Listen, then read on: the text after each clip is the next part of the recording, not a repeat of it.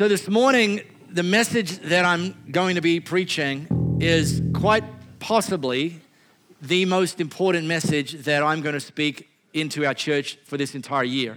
So you're going to be glad that you're here. And it comes from the basis of the fact that as the senior leader here at Elevate Church, some of our team members regularly ask me, what's God saying to you, Mark, for us? And by the way, I'm confident God speaks to all of us. And by the way, I really hope that we all ask him to speak to us and listen when he does.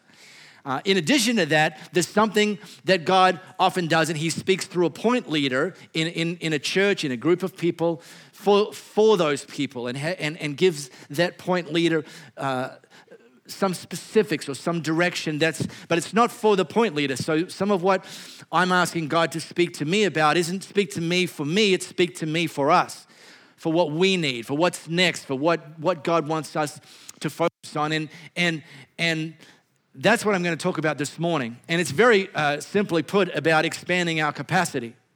Because right now as Elevate Church, we have a great opportunity to reach more and more people. Since the start of the year, it's only April, people. Since the start of the year, God's been bringing more and more people here. And some of you, I'm looking around, you weren't here on January 1, and you're here now, and you're connected, and you're excited, and you're leaning in, and you're asking God to do more and more in you and for you and through you, and that's fantastic.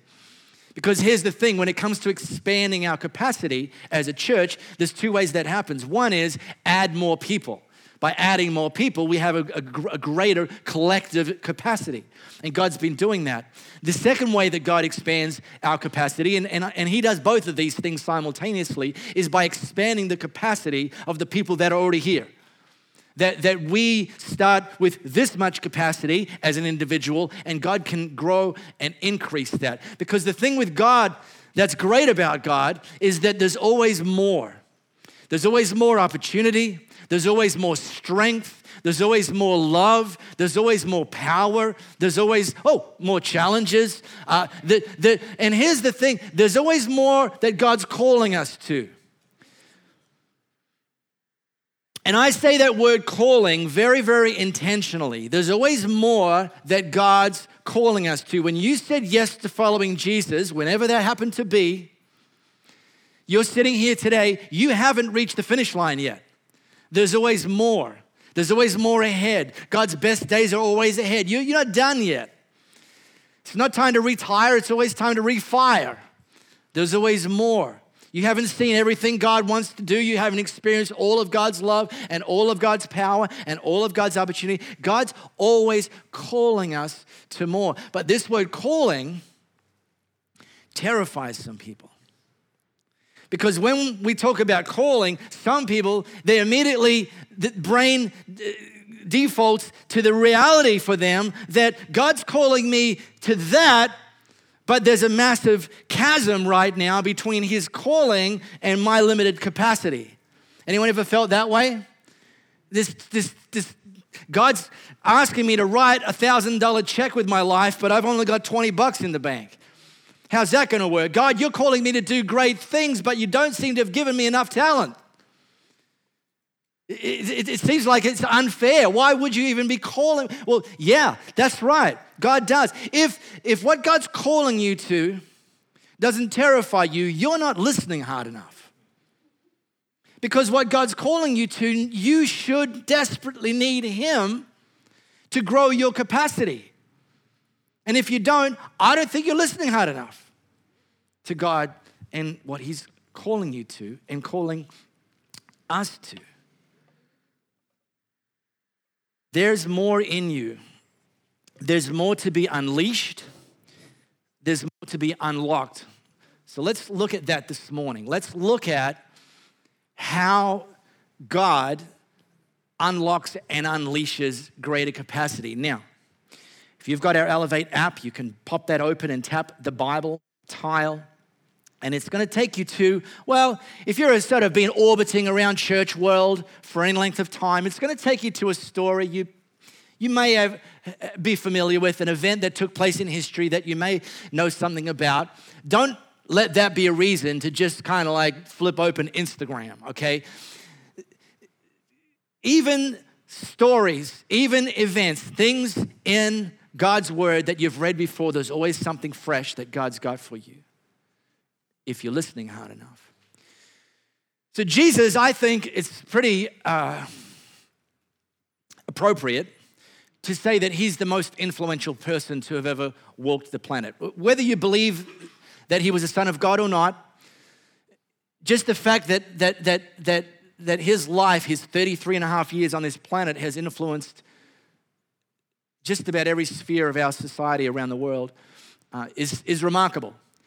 And this public time that he spent was recorded by 4 dudes, Matthew, Mark, coolest name in the Bible, Luke, and John, second coolest name in the Bible, because it's my middle name.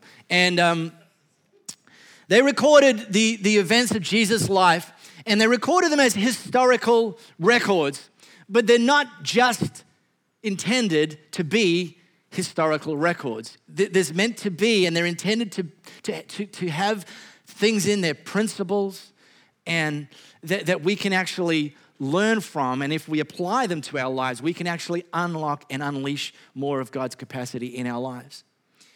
And one of those is a story, again, that may be familiar to many of you. I want to dig into that right now. So Matthew recorded this event. Jesus left and went along the Sea of Galilee. He went up on a mountainside and he sat down, and great crowds came to him, bringing the lame. That means people couldn't walk, not just people who weren't very cool. Bringing the lame, the blind, the crippled, the mute, and many others. And he laid them at his feet, and Jesus healed them. The people were amazed when they saw the mute speaking, and the crippled made well, and the lame walking, and the blind seeing, and they praised the God of Israel. See, right here, we see something about the true Jesus, that the true Jesus was remarkably popular. The true Jesus gathered crowds. The true Jesus had issues of crowd control. And he was doing things, and that's what was he was doing things that people had never seen before. And as a consequence, they were, literally, as Mark recorded, amazed at what they were seeing. And this astonishment, this of what Jesus was doing, was the backdrop for what was about to happen next. Jesus, with these crowds around, called his disciples to him, and he said to them, I have compassion for these people. They've already been with me for 3 days, and they have nothing to eat. And I don't want them to send them away hungry, or they may collapse on the way. And his disciple answered, well, where can we get enough bread in this remote place to feed such a crowd? This is a head scratcher. This is a head scratcher. The backdrop for what Jesus is talking to them about is Jesus has just caused blind people to see, mute people to be able to speak, lame people to be able to walk. Seemingly, Jesus was demonstrating that he had power over everything. And yet when it came to catering, the disciples said, but what are we supposed to do? Jesus can actually have power over everything except for food in the eyes of his disciples. Jesus, we don't have the capacity to do what you're currently calling us to do. There's a chasm.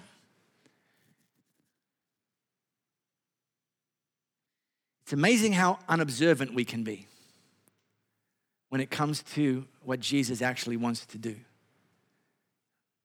and the resources he's given us to do them. Now, this is Matthew recording an event, and actually all 4 of those writers recorded this event. Luke recorded this event. He also recorded another event that was remarkably similar. So here's what I'm going to do.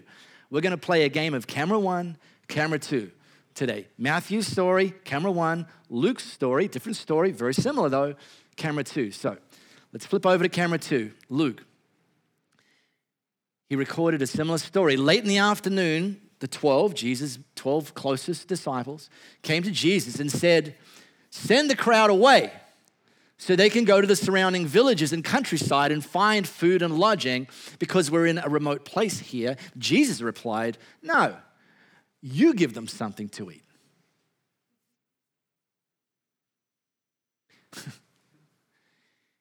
In both of these stories, and Matthew's account of the first story had the word very specifically that Jesus' motivation for not, first of all, sending the people away, but actually wanting to feed them was that he had compassion for them. And this is the starting point for expanding our capacity, that we need to expand our compassion. See, we want God to give us more influence. God's starting point is to actually give us more compassion. God doesn't want to give us more influence in people's lives if we don't, first of all, have compassion for people's lives. You think about it. You watch the news and read the news, and so do I. I don't watch the news. I read the news. We don't need any more leaders who have great influence but very little compassion, do we? Not in politics, not in business, and not in churches. We don't need people who are growing in influence but don't have compassion. Because the risk is that our motivation for growing influence is about getting something from people, whereas Jesus' motivation for growing influence is to get something for people. Jesus demonstrated his power, but it was motivated by compassion for people. So my question is, who do you care about? Who do you feel compassion for? Who motivates you to pray more? Who motivates you to serve more? Who motivates you to give more? Who motivates you to want to increase your capacity so you can exert greater influence in their lives, not to get something from them, but to get something for them? Who is that? Here's a few life tips. Listen carefully. If you're single and your motivation for dating is to get something from the other person in a relationship, guess what? Get used to being single, because it's going to last a long, long time for you. Those of you who are married, if you're in your marriage just for what you can get out of it, there's a word for you. It's called dysfunctional. Because marriage isn't about 50-50. Marriage is about 100-100. It's about giving everything you have to the other person and them giving something to you in return, but not because you're asking for it and you're needy, but because of unconditional love and compassion. If your motivation for earning money is just to provide for your needs, you are living too small. Because there's more that God wants to do, not just in you, but also through you. If you've ever been on social media, there's a phrase that drives people crazy. Me too. Makes me angry. Some crisis happens somewhere in the world, which happens every day, and so on and so forth. And social media lights up about this thing that happened somewhere in the world. And then some well-meaning people write this one down in the comments section. My thoughts and prayers are with you. Lights up the internet. Lights my fuse like you wouldn't believe it. My thoughts and prayers. That's it? That's all you've got? I mean, sure, start with your thoughts. Think about them, because what happened obviously is a problem. Pray for them, and then say, God, what can I do about it? What can I contribute here? How can I be part of the solution beyond just typing into social media, thoughts and prayers?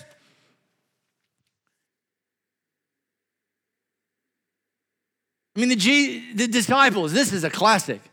Crowds gathering, Jesus healing, crowds gathering, disciples, yeah, here's their level of compassion. Hey, Jesus, send them away. Tell them to go and figure out for themselves where to get some food.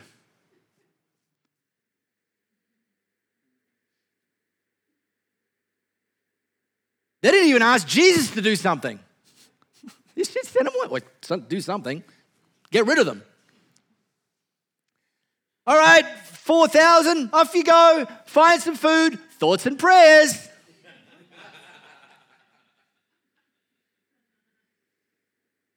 No, Jesus' compassion caused him to act, but actually caused him to act not in a way you'd expect, because not only did he not send them away, he didn't feed them either. He said to his 12, you give them something to eat. You've identified there's an issue here that needs a solution. What are you going to do about it? Do you have enough compassion for these people to not just send them away, but to actually you do something about it? Jesus, end world hunger. Now you give them something to eat. Jesus, end world poverty. No, you give people some money and some training and invest in developing countries. Jesus, save my spouse, save my neighbor who doesn't know you. No, you pray for them, you invest into them, and you invite them. And yeah, sure, I'll show up. But it's not just all on me. There's something that God wants to do through us. It starts with us increasing our compassion. And then we need to own our stuff. Because you've got some stuff, like good stuff. We use stuff in the negative stuff. That person got a lot of stuff. In a good sense, you've actually got some stuff, but you, like the disciples, may not recognize it. In Matthew's story, the next thing Jesus said to them is, how many loaves do you have? They'd say, well, there's not enough bread to feed everyone. Not enough bread to feed everyone. God, Jesus, what you're calling us to do, we don't currently have the capacity. Jesus said, listen, let's put a number on it. Let's work out where it is we're starting from. How much bread do you have? You say you don't have enough to feed everyone, what I'm calling you to do. So let's just start with, let's put a number on it. Let's actually identify how much bread do you have? See, we want to know what God's bringing to the situation. Instead, God says, no, what are you bringing to the situation? Huh? 7, they replied. And a few small fish. I don't know, man. You should come and hang out with me for a day, because when I read my Bible, I'm ROTFLing all the time. I'm rolling on the floor laughing. This is hilarious. How many loaves do you have? 7 and a few small fish. That is a peculiar detail. Jesus is asking them to feed thousands. It wouldn't have even mattered if it had a few big fish. But still would have been a problem. And by the way, fishermen aren't in the habit of underestimating the size of what they caught. But what this is actually them reflecting a mindset. They're actually telling Jesus, yeah, I'll give you a number, but you need to know, Jesus, that the number is insignificant. The number isn't enough. In fact, Jesus, are you just trying to make us feel bad? Are you just trying to remind us or highlight the fact that there's a massive chasm between what you're calling us to do and our capacity? No. That's not what Jesus is trying to do. He's merely trying to establish, what are we working with here? Not what don't we have, what do we have? You don't need to put the word small in there. Say this, 7 and a few fish. It's a mindset that we often need to shift from, about cropping ourselves out of being used by God because we assume that we don't have the capacity and we never will have the capacity. Jesus says, well, we'll get to that. Let's start with identifying, what do you have? Luke, in his story, guess what? Jesus replied to them, you give them something to eat. And they answered, we have only, see, again, we have only.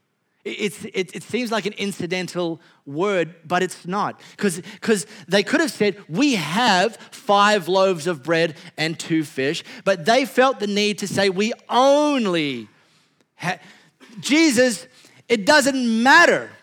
We wanted you to send them away. You said no. You're saying to us, okay, you give them something to eat. What do you got? We're saying, what difference does it make? It's not enough. It's only 5 loaves of bread and 2 fish. Jesus, why are you rubbing our nose in this? You know we don't have the current capacity to do what you're calling us to. You ever had that conversation in your head? Well, good news for you, you're not the first. But the good news for you is that's not the end of the conversation, unless you make it the end of the conversation, and I recommend you don't. What we need to understand is that Jesus is in the expansion business. And he wants to know what we're starting with, to know what he's got to work with, to know how much he needs to add to the mix, to take what we have and expand it in order for us to do what he's called us to do.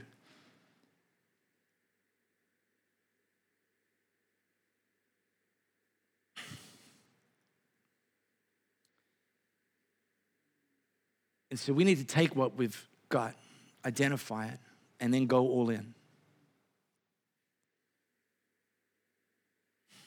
These disciples, having unloaded their lunch boxes and counted the bread and counted the fish, the thing they did next was critical.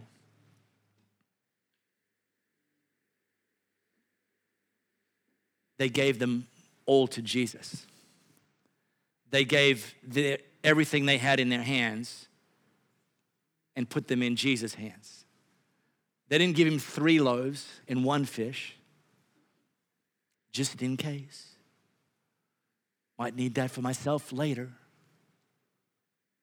They handed it all over. They went all in.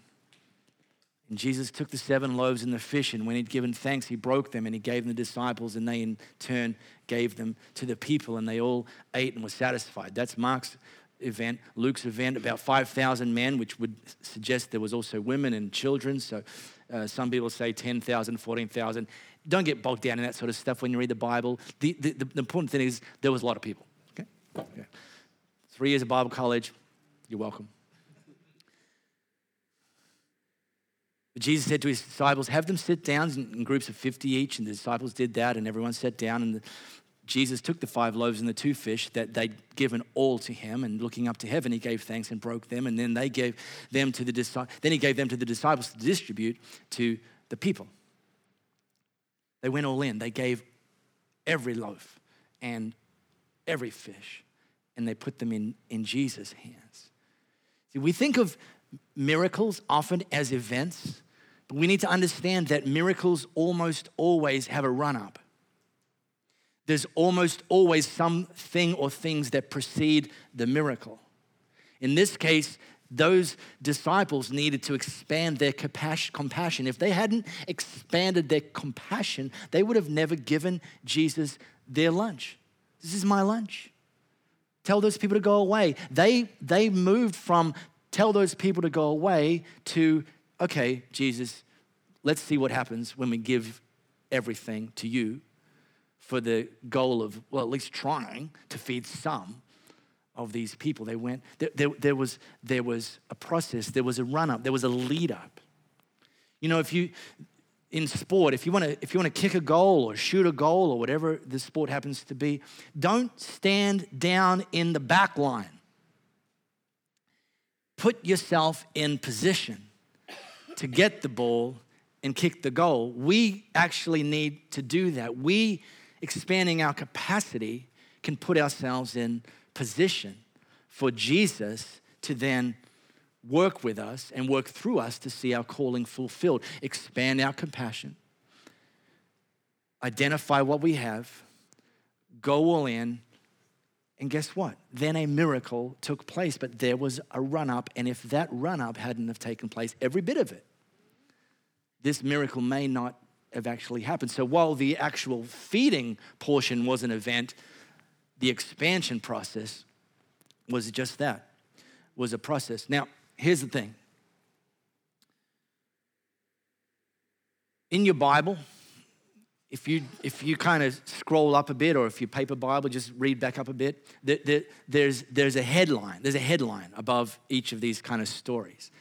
And the headline in Matthew's story says, it's like clickbait, on a blog, right?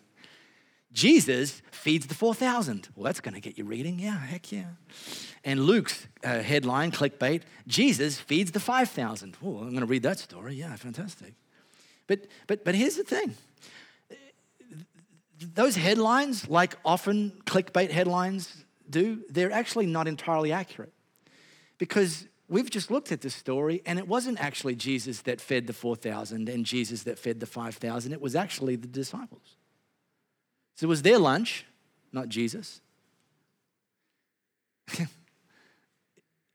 And it was them that went out and handed it out, not Jesus. So technically, you could say that the headline should be disciples feed 4,000 and disciples feed 5,000. And Jesus, he just sat and watched. But here's the deal. It's a partnership. Now, it's a partnership that God gets all the glory, because without Jesus there, it wouldn't happen. And Jesus brings the power that no one else can bring.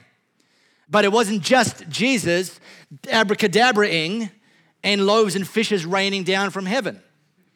It was disciples expanding their compassion, identifying, well, we've got something, we don't think it's enough, but hey, if you want, let's see what happens. And they went all in. And when they gave what they had in their life and put it in the hands of Jesus, Jesus, he didn't actually give them back fishes and loaves. He gave them back his power.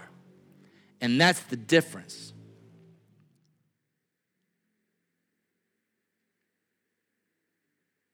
The essence of Elevate Church, you'll hear us talk about this, is two words. All in. All in. And we say that very intentionally because from our perspective, it's the only appropriate response to Jesus, to go all in. Because Jesus first went all in. He abandoned heaven. He went to the cross, the most brutal method that someone could be killed in his day. All in. He asked God if there was a way around. God was silent, and he went, all right, I'm going all in. And he continues to go all in. And so our only appropriate response is to go all in. And as we go all in, we can trust that Jesus is in the expansion business. That Jesus, when he highlights that there is a chasm between your current capacity and what he's calling you to do, it's because he wants you to go all in and trust that he is in the expansion business. Now, I would have ended the story there. It's pretty impressive. Just there, that's the story. Matthew's story, Luke's story. Jesus and the disciples fed 5,000, fed 4,000. Pretty good. As far as stories go, those are crackers. I mean, those are bangers. Yep. Well, but no, that wasn't the end of the story. So what? Yeah, I know. Exactly. Well, let me tell you, this is how the story went from there. They all ate and were satisfied. Afterward, the disciples picked up 7 basketfuls of pieces that were left over. Luke's story, they all ate and were satisfied, and the disciples picked up 12 basketfuls of broken pieces that were left over.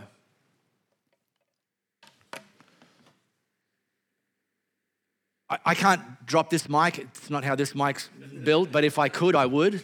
Well, I wouldn't. It's probably break and it's expensive. But that's a mic drop moment right there, because we actually don't put our lives in the hands of a God who is enough, which, by the way, on some days, I'd settle for that. I'd be like, God, I just need you to get me through this thing. Just survival is a goal of mine today. And if you can get me through this day, I'm like, yep, thank you, Jesus. Yeah, okay, cool. But don't limit ourselves to that, because what we see in this story is we don't follow a God who's enough. We follow a God and we put our trust in and our faith in, and we go all in with a God who's actually more than enough. He doesn't rip the handbrake on when he gets to enough. He powers right past enough and brings in more than enough. See, abundance isn't something that God does. It's actually the essence and the character and the very nature of who he is. He didn't know anything different. Generosity isn't something God does. It's something God is. See, this is a game changer. Some of us live shrunk-wrapped lives because we're fearful that God isn't even enough or going to be enough. And yet we could blow right past enough, knowing that not only is God enough, he's more than enough. He wants to do exceedingly and abundantly more than you can even ask for or imagine. Don't settle for enough. I mean, don't live shrunk-wrapped in the corner, but don't pray prayers that are play-it-safe prayers that say, well, I'm just going to pray for enough. God, blow my mind. That's a good prayer. Blow my mind.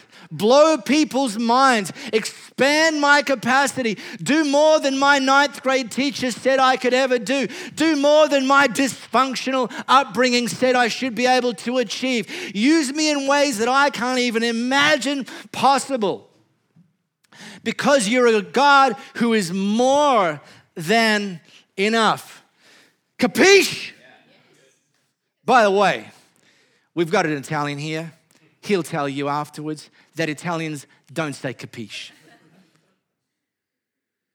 Just stupid white Australians pretending they speak Italian.